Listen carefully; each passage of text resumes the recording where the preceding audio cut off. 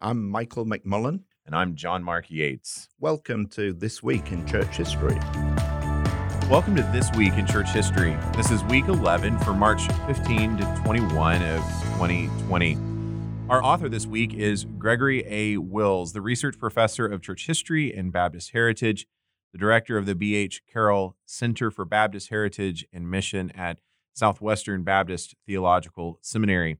Dr. Wills is the author of Southern Baptist Theological Seminary, 1859 to 2009, released by Oxford University Press, as well as Democratic Religion, Freedom, Authority, and Church Discipline in the Baptist South, 1785 to 1900. Thanks for joining us today, Dr. Wills. It's great to be here. So this week, as we are looking at individuals and movements and people who are influential within the history of the church, John Broadus died this week in 1895 on March 16th. There's hardly a person I can think of that impacted really Southern Baptist life more than Broadus. The second president of Southern Seminary, Spurgeon called him one of the greatest living preachers. One of the people who helped found Southwestern Seminary, Albert Henry Newman, had called him an incredible preacher. Even A.T. Robertson had called him equal to any. Why should listeners know about John Albert Broadus, and where would you kind of place your own ranking on his preaching related to other 19th century preachers? Right. Southern Baptists don't have and Baptists in general don't have a Martin Luther or a John Calvin or a John Wesley, this dominating figure founding a movement and therefore giving so much shape to the movement. We have a large number of gifted and godly leaders throughout our history who continue to influence us, that gave shape to the movement, and John Broadus is one of those. He was such an extraordinarily gifted man in so many ways.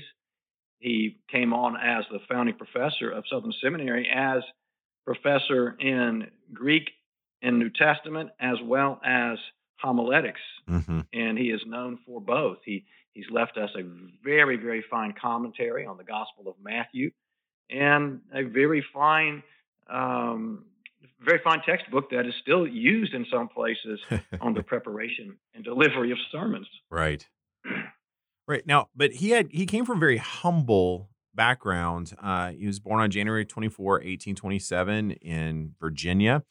He was the youngest of four kids, a family that didn't have a lot of financial means. How does somebody go from such humble beginnings to being the president of a seminary? Right. There's no simple answer to that question. A couple of important factors are he was sold out to Christ. Mm-hmm. When he was converted, he made it his ambition, by the mercy of God, to serve Christ with all of his being. And so there is a humble dependence upon God's mercy and grace and power.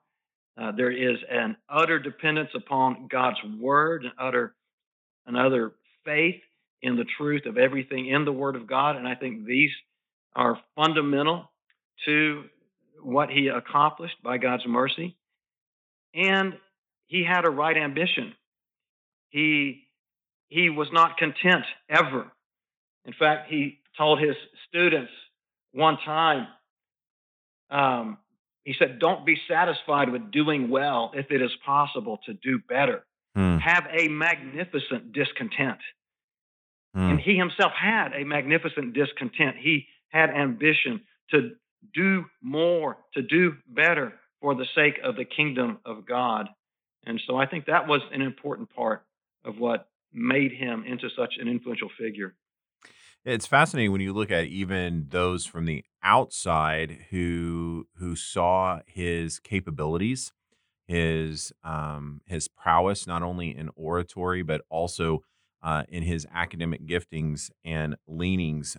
He was pursued by University of Chicago, Brown University, Georgetown, Crozier, all making advances to Broadus in an attempt to secure him as a potential president for their schools. But it was even Harvard that gave him an honorary degree, if I remember correctly. And he did give the Yale Beecher Lectures in 1889, shortly after taking the helm at Southern. What is he doing that is so well regarded by these institutions that they're not only pursuing him, his leadership, but seeing that he might be someone that could shape even their institutional histories? Right. They recognize that he is a a scholar who pursues questions and answers with energy and integrity. He knows the field. He reads other scholars.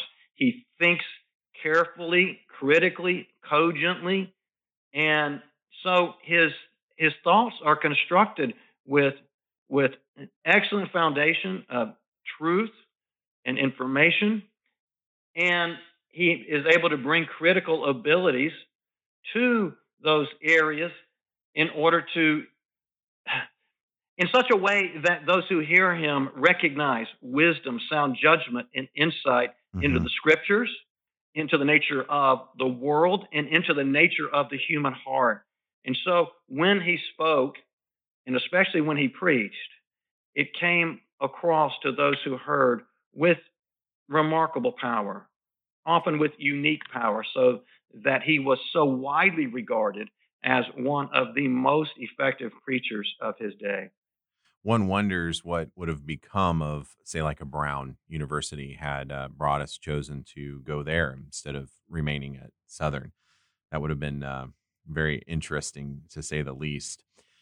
I was going to say, so on the one hand, it would have been of great value to an institution like Brown, or, as you mentioned earlier, the University of Chicago at Right? its founding, with being underwritten by John D. Rockefeller, the brainchild of A. H. Strong in most respects, and and Strong in particular very much wanted Broadus. Rockefeller knew Broadus, admired Broadus, and wanted him to be the founding president.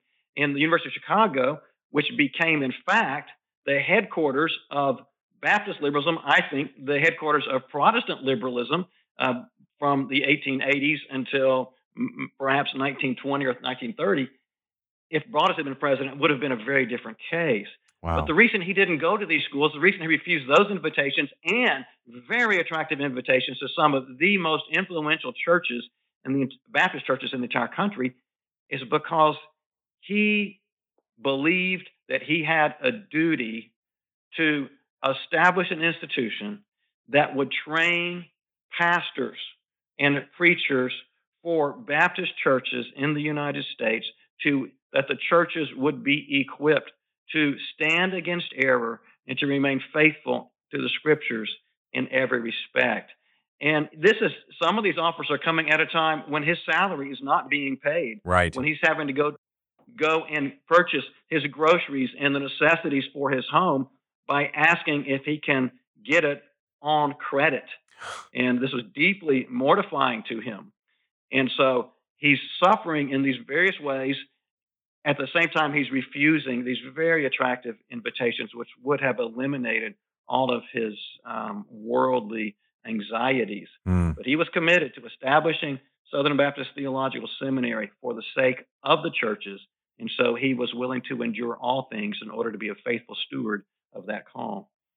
So that leads, I think, naturally to this question. And sometimes as historians, we don't like to play what if because there only is what was. But what if there had been no Broadus? What do you believe the effect would have been on Southern Baptists? Wow. Yeah, that's a great question. I think there are a number of very direct and consequential ways in which it would have been well, from my perspective, a disaster. Hmm. And so he was pastor of the Charlottesville Baptist Church in Charlottesville, Virginia, chaplain at the University of Virginia, taught Greek and classics sometimes there. And he was very active in the revival that swept this nation in 1858 and Yes. 59. Yep. And it is his preaching, his witnessing, his exhortations, his leadership in establishing meetings for those seeking salvation in which Lottie Moon was saved. Right. And Lottie Moon had a tremendous impact on the extension of the gospel to the ends of the earth by her example of faithful sacrificial gospel labor in China, Hmm. and using that influence to urge and accomplish the organization of support for missions among Southern Baptist churches. And so the strong support of foreign missions that emerged in the late 19th and on into the 20th century among Southern Baptists is in large measure from the energy, sacrifice, example, and exhortations of Lottie Moon. Wow. Related to that, is in a almost an antithetical way, is the person and influence of Crawford H. Toy, Right. who also came under Broadus's influence and felt a call to missions under Broadus's preaching, even as Lottie Moon, after her conversion, gave her heart and resolve to serve as a missionary, if possible, through the same preaching of Broadus. But Toy didn't ever serve as a missionary. He went and studied in Germany, came back, became a professor at Southern Seminary, and while a professor there in the 1870s, embraced a liberal view of the Bible, a liberal view of history, and transformed his understanding of Christianity. Mm. And Broadus, along with Boyce, required him to resign. And Broadus told him, he warned him, he said, your views of inspiration, although now they have not had radical impact upon your views of the faith, given your incredible intellect and your logical consistency, this is but the beginning of a journey that will lead you to Arminianism and atheism. Wow. And so Broadus warned him and urged him and tried to bring him back. But having failed that, he and Boyce required his resignation. If he had not resigned, if there had not been that clear recognition by Boyce and Broadus that this was a deeply damaging error, Toy might have stayed on it at Southern Seminary Right. and had a powerful place of influence to continue to spread his liberal views. He did considerable damage as it was, even Right. resigning. Right. Damage would have been much greater otherwise. Oh, and by the way, Yeah. one other aspect of that example of Boyce and Broadus holding the line on inspiration served as an inspiration and encouragement to Southern Baptists right down to the present day. I cannot tell you Mhm. how many letters I have read in which Southern Baptist pastors have referenced Boyce and Broadus and their stand against Toy's views. It's so amazing when we kind of consider these types of questions, the amazing influence that a person who is fully committed to Christ, who is simply a faithful servant, can have within the lives of countless individuals. Unbelievable thinking through that. Now, as we think through Broadus's time, uh, he lived during a very tumultuous time in United States history. What was his relationship with to the Civil War? Well, as a Southern white man, he was a supporter of the war effort once secession was accomplished, once the war began. However, before secession was accomplished, he opposed secession. Now, as virtually every white person in the South was, he was pro-slavery, not pro-slavery. There were different shades of pro-slavery, and he wanted emancipation, but it was not.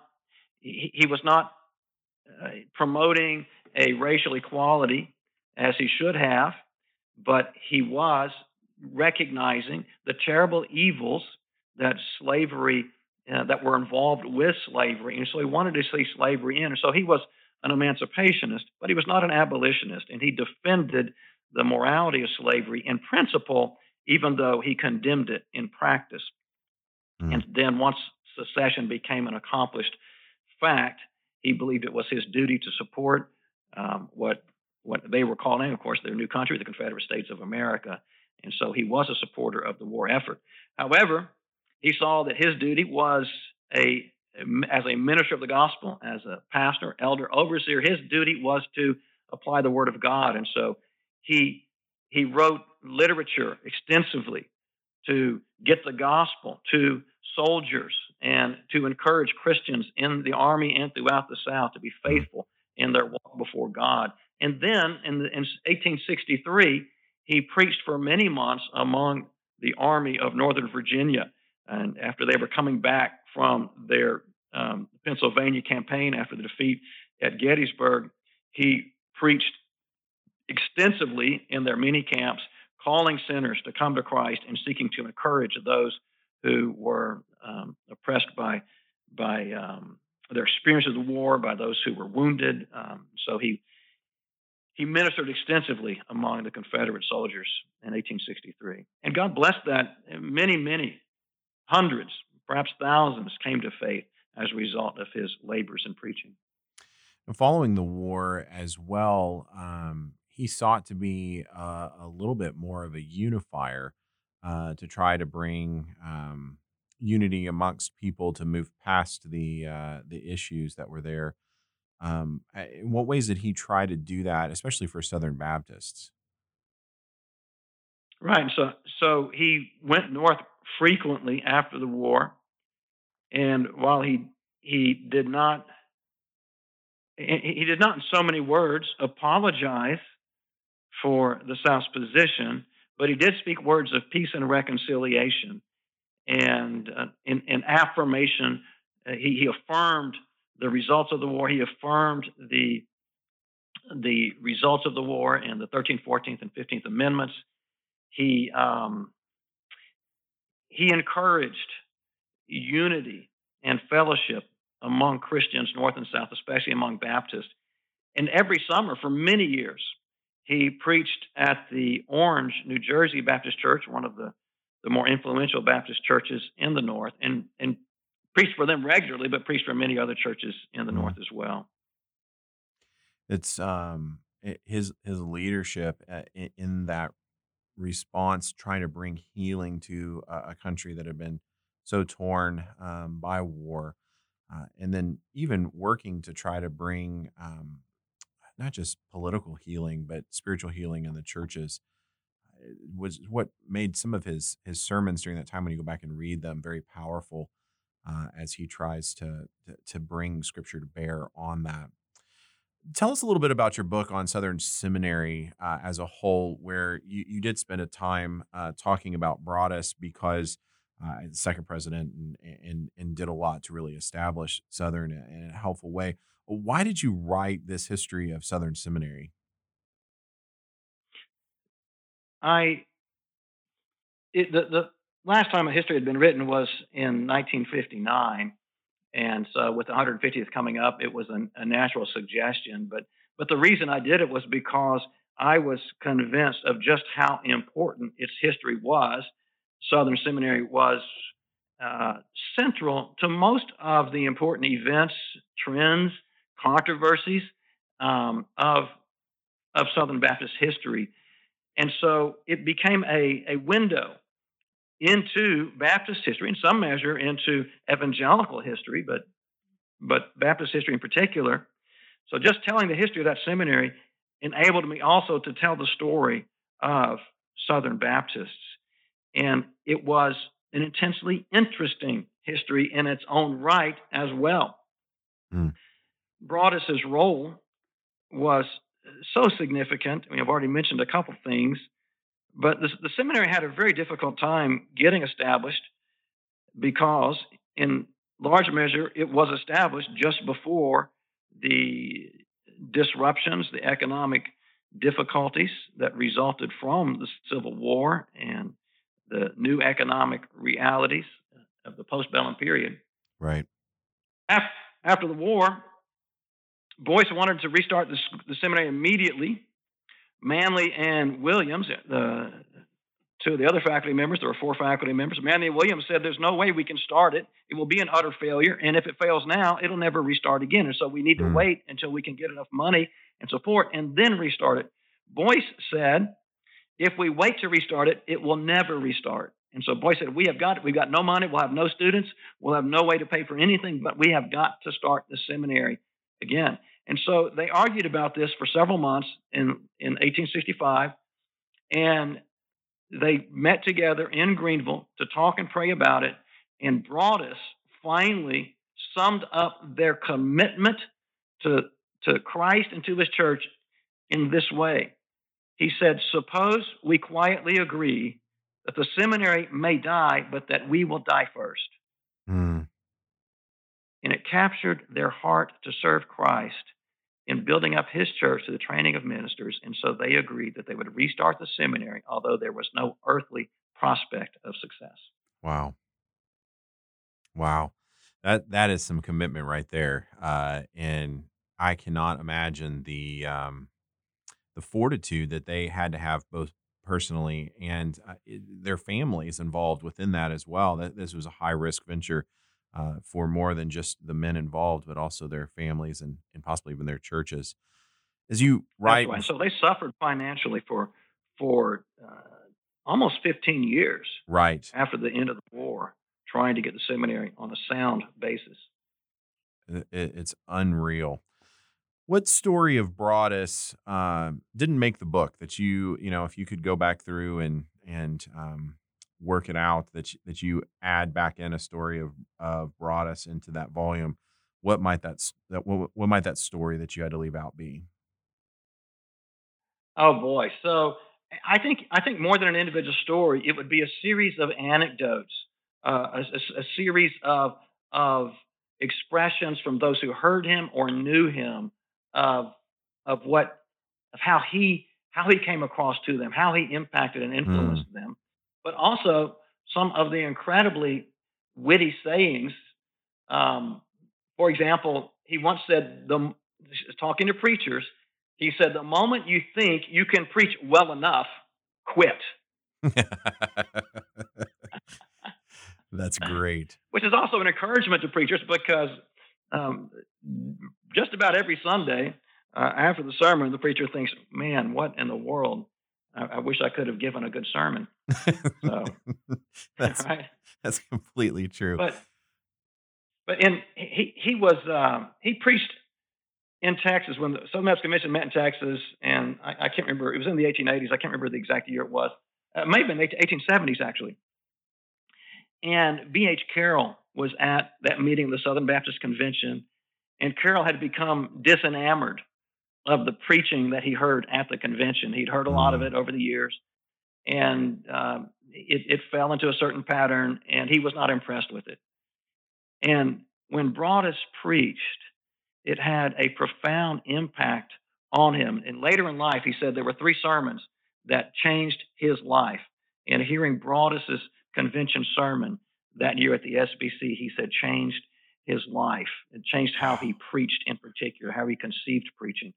Indeed, he said when Broadus just read the scriptures, he said he'd never heard anyone read the scriptures that way. And he said to himself, that is the way the scriptures should be read. Wow, that is amazing. So if we think through this, and you know, here at Midwestern, we're always doing things in our tagline here for the church. So we're always trying to think and conceptualize how what we're talking about relates back to the local church. What should pastors or church leaders understand about Broadus? There's plenty of nuggets that we've already talked about, but if you were to leave pastors or church leaders with one thing about Broadus, what would that be? I, I I suppose I want. I'm gonna say two things. One, as I mentioned before, his utter trust in the truth and power of the Word of God, Mm. and then perhaps principally as a result of that, his humble love of Christ's church and of the brothers and sisters, and they formed in him a character that was winsome. And as much as he was gifted, as powerful as his preaching and writing was, that that love, that holy character that he had, we must say, is just as important as the content and form of those sermons and writings. Mm. So good. Well, Dr. Wills, thank you so much for spending a few moments with us today. Thank you for joining our podcast. For listeners, as always, you can look into the show notes and find links to some of the references we cited here during the podcast. For many of the books we talked about by Dr. Wills, you can find them at the Sword and Trowel bookstore here on the beautiful campus of Midwestern Baptist Theological Seminary, or in our online shop at mbts.edu/store. Thanks for joining us this week, and we will see you next week.